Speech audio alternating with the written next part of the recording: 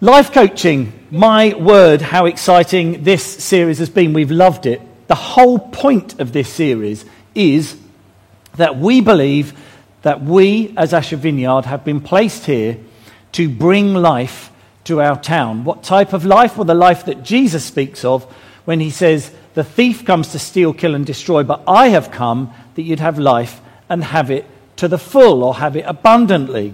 So, life coaching is about living life to the full. So all the subjects that we've covered, of which you are about to see them, the ones in grey are the ones we've done. All these subjects on here, we believe, this list is not exhaustive, but we do believe that each of these subjects contributes to us being able to live life to the full.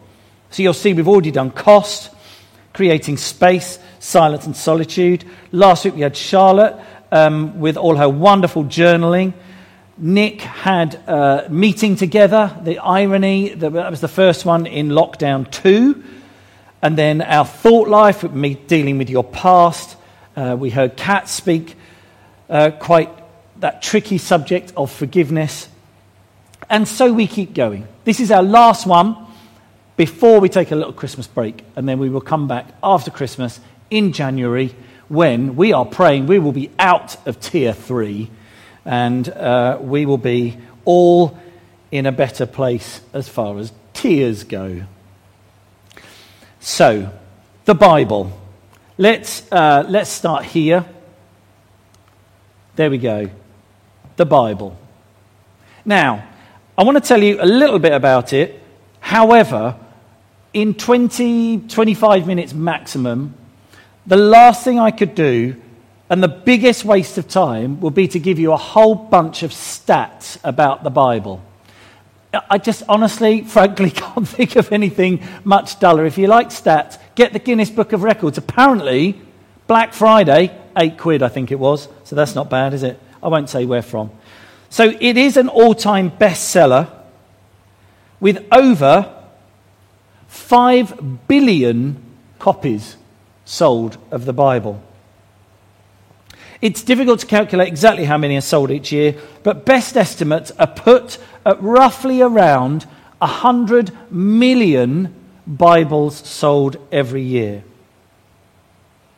I believe that if I am going to live life to the full, the Bible is crucial. I don't believe that I can live life to the full without the Bible. Don't quite quote that yet, because I'm coming on to more.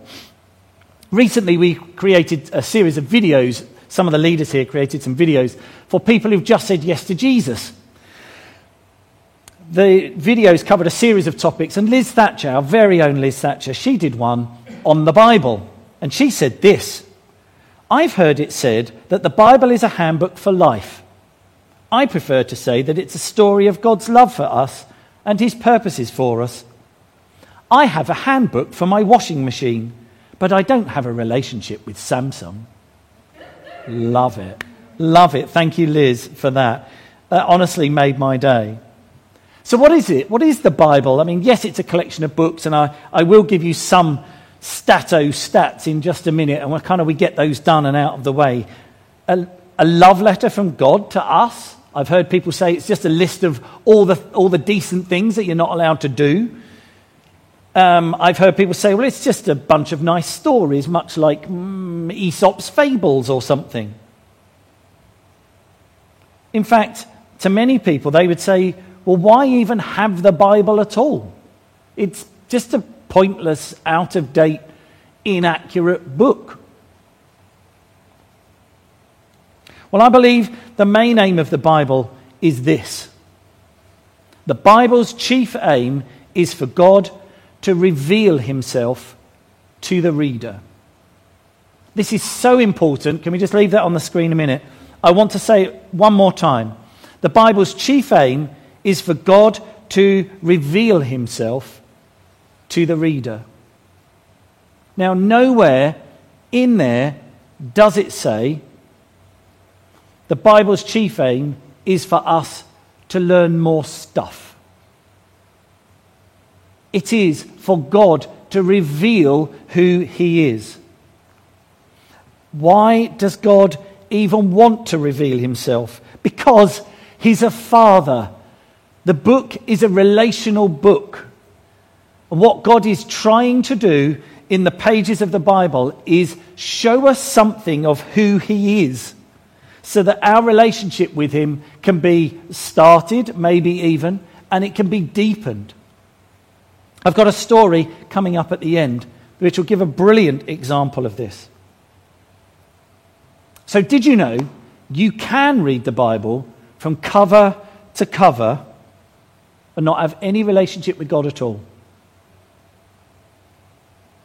I'm sure that there are some people in Bible colleges and churches all over the world that maybe have a few of these people in. So how do we then read the Bible and not just reduce it to factual learning, but instead see more of God in the pages? Hold that thought. We will come to that. Here we go. You'll like this. This is the only page of facts. This is it. All you fact people out there, you'll love this. Look at it. It's color-coded. It's in order. So, the Bible is in 3 main languages: Hebrew, Aramaic, and Greek. 66 books, about 40 authors. It was written over 1,500 years. It was first translated into English in 1382, first printed in 1454. Now, just to compare this as far as translation goes, Shakespeare has been translated into 50 languages. The Bible has been translated into 2,018 languages. So much is it a bestseller that it is often disqualified from being on the bestseller list because it would frankly become dull. So here's a slight aside for you, and you're going to actually need to answer this, okay? Just very quickly, looking at Jesus. So you have the Bible from beginning to end. It's really the story of mankind, very from the beginning. Jesus comes about here, like very roughly. We are currently about here, and then there's some stuff in the Bible that we haven't yet seen. So when Jesus comes here, and he's around not actually for kind of massively long, what are the top 3 subjects do you think that Jesus taught on? You can have a little think to yourself. If you've got someone there you can have a conversation with, ask them what they think. The top 3 subjects that Jesus taught on. Any ideas?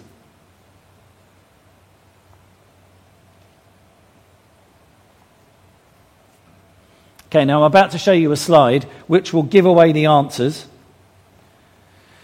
There's no point asking people in the room because most people who are here today I've had this conversation with. But this next slide, I can see that some of you are going to be peering at the telly, if you're watching it on the telly, or at a screen. Here we go.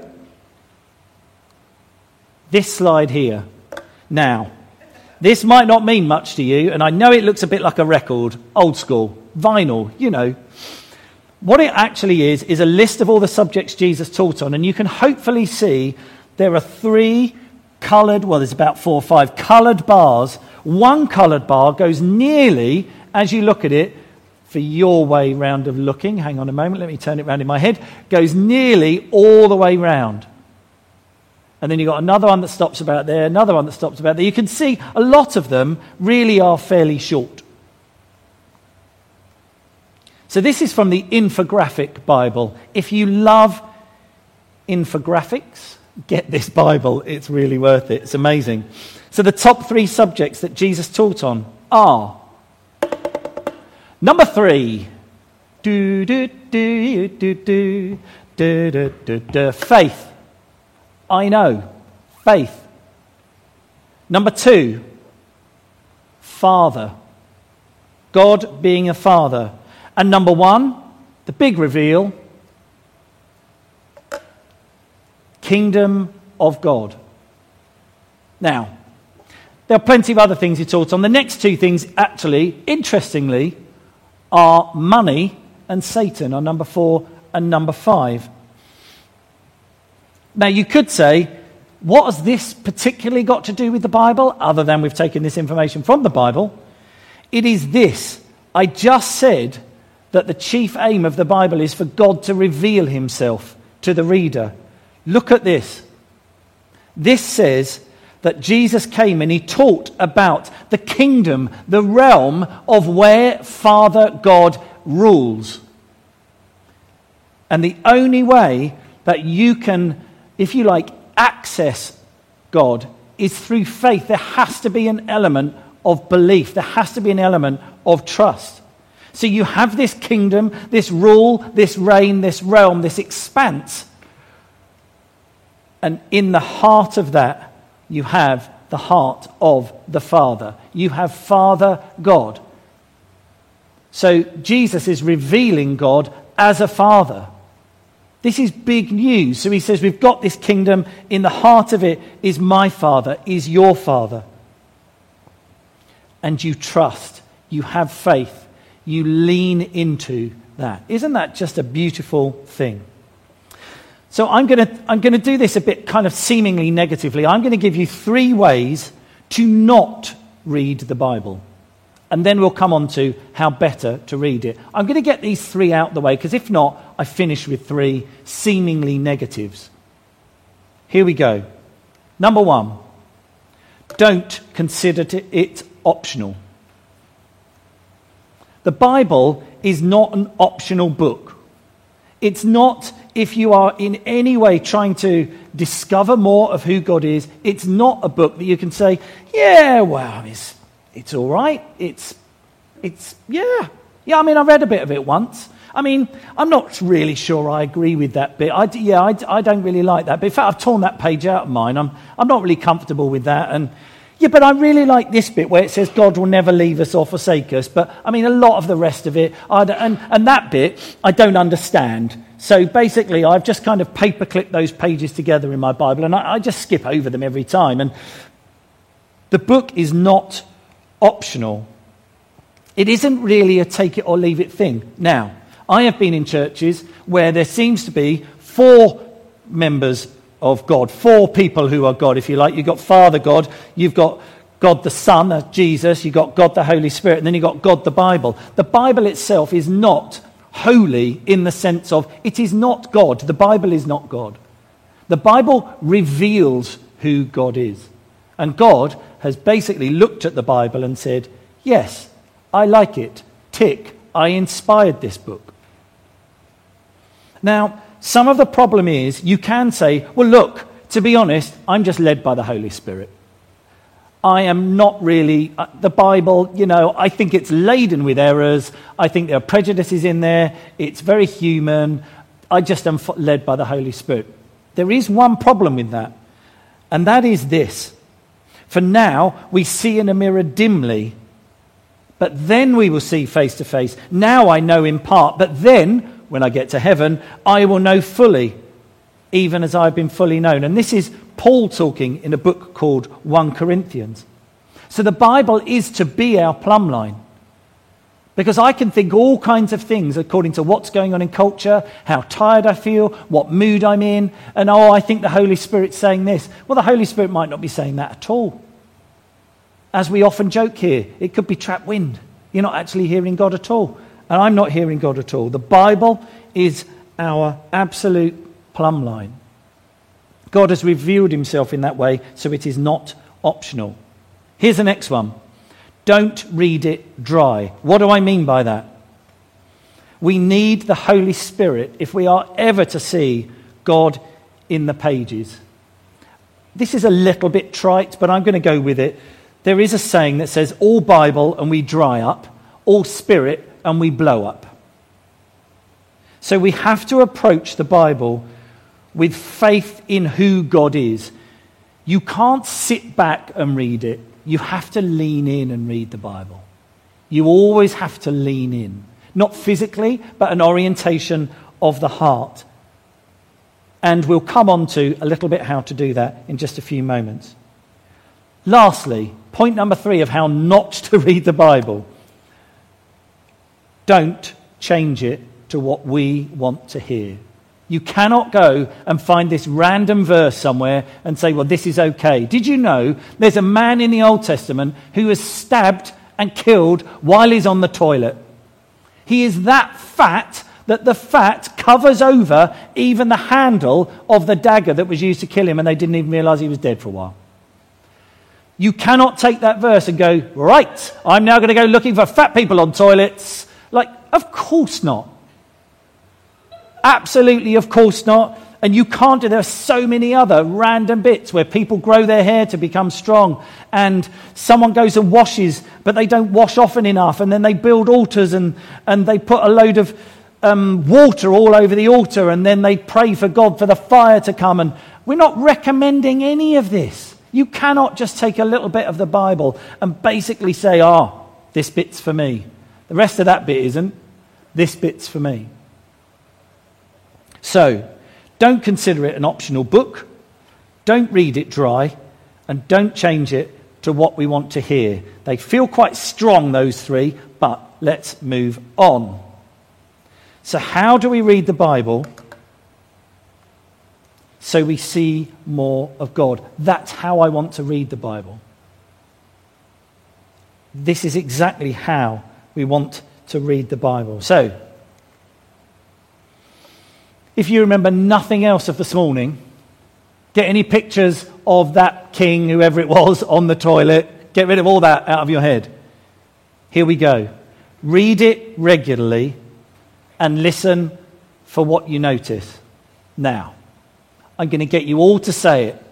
I know you love this stuff. At home as well, I will be checking up. I'm going to ask God who's not saying it. Are we ready? Everyone in the room as well. Read it regularly and listen for what you notice. Okay, if you write nothing else down today, write down those 9 words. This is how to approach the Bible. The Bible does not need our critique. It needs our attention. So you might find bits of it that you say, I don't understand that. I don't like that. I don't like the way it's written. So on and so forth. It's just the Bible. The beautiful thing is, God is able on every page, in every story, God is able to reveal something more of who he is. So, let's break this down. Here's the first bit. Read it regularly and listen for what you notice. Read it. Any translation will do. There are different translations of the Bible. I would find one that basically you find it is fairly easy to read. I would probably avoid King James if you're literally just going to try and read. I would avoid something like the Amplified Bible if you're just going to read. Only because of the way they're translated, you're probably going to get bogged down unless you're incredibly erudite. But I tend to use the main 2 I use are the Passion Translation, which is here, which isn't even a full translation yet, and I use the NIV, which is here. Look at this. I even have a very biblical case. What would Jesus do? I know. They're like hen's teeth these days. In the 80s, they were all over the place. So, you can find the Bible online very easily, and you can literally just search Bible, and you'll find there are a number of apps. So you can go to websites, you can download them as apps. There's Bible in 1 year, so many things like that. Read it. The Bible is not magic. It doesn't do something just by being there on the side. It doesn't do something even just by opening it. It does something when we lean in and we say, God, speak to me. Show me more of who you are. And then we begin to read. I would encourage you to read it every day at some point. You can build it into other things you do. You can also listen to it. So it might be on your commute every day, if you have one, that you choose to listen to it. Or on a dog walk, you can listen to it. A number of ways. This is the next thing. Regularly. As we're saying, every day.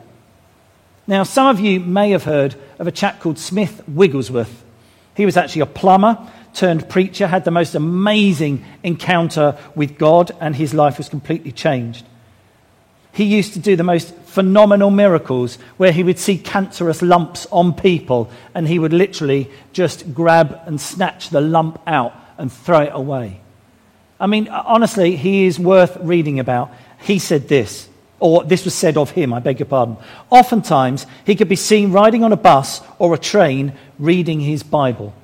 I've heard several stories of how Smith would be so stirred by scripture that he was reading that he would jump to his feet, get the attention of those around him, and begin to loudly proclaim the word of the Lord.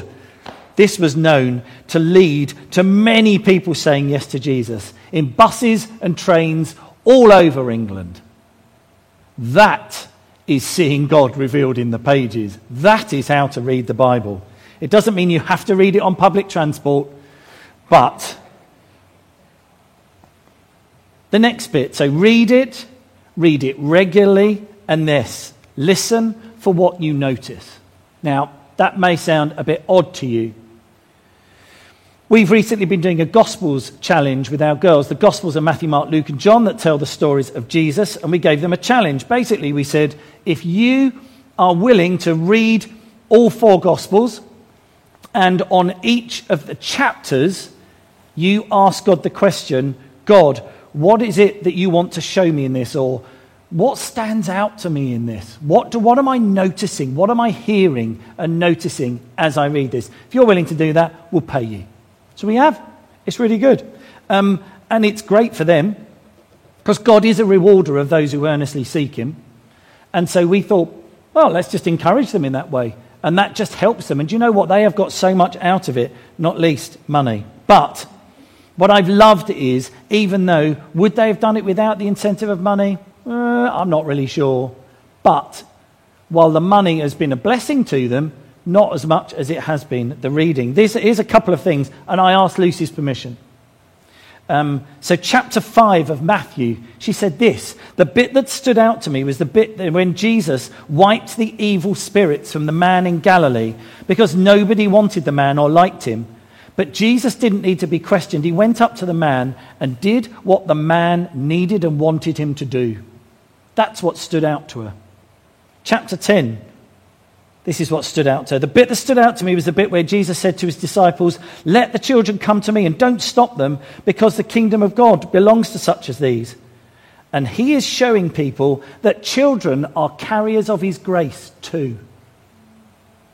Wow. Wow. She's finished Matthew. Matthew is all done. But she's listening. We are teaching our kids to listen for what you notice. It's not just what do you notice. There's something about hearing God speak. You can hear God speak when you notice something. So that's why we talk about listening for what you notice. Now, I'm going to tell you a story very quickly of something that happened to me this week. So this is in closing. And the various people who are involved in this story would have absolutely no idea of the other parts of the story that happened. But this is perfect. It's like God knew that I was going to be talking about the Bible this morning. Last time, I ended up on Psalm 23. The Bible was happening today. So earlier on in the week, I have been deliberately taking more time out of my daily schedule to spend time reading the Bible, spending time deliberately with God, journaling, etc. I've upped it, and I'm particularly studying and looking at certain things. So earlier on in the week, I decided, well, where am I up to in Matthew? Because I said, well, I'll do it as well. And I'm trying to do it a little bit slower than them to encourage them. It's kind of half working. And I read Matthew 12. Now, Matthew, first book about Jesus. And in chapter 12, there's this bit, and this is what can happen. If you get to know the Bible reasonably well, you can kind of start verses and and you end up repeating the end of it because you know. So Jesus is saying, make a tree good and the fruit will be good, or make a tree bad, its fruit will be bad. For a tree is recognized by its fruit. We know this, right? And then he's speaking to the church leaders of the day, saying, you brood of vipers, how can you who are evil say anything good? For out of the overflow of the heart, the mouth speaks. I know this verse. I know this verse really well. Matthew chapter 12, verse 34. Out of the overflow of the heart, the mouth speaks. And it's been an incredibly effective verse over the years that's really caused me to think. However, earlier on in the week, I didn't read it in the translation that I probably know best, and instead I read it in the Passion Translation. And it says this: instead of out of the overflow of your heart, your mouth speaks, it says this: for what has been stored up in your heart will be heard in the overflow of your words. What has been stored up in your heart will be heard in the overflow of your words. I don't know how to describe it other than in that moment, as I read that, I heard God drop the mic.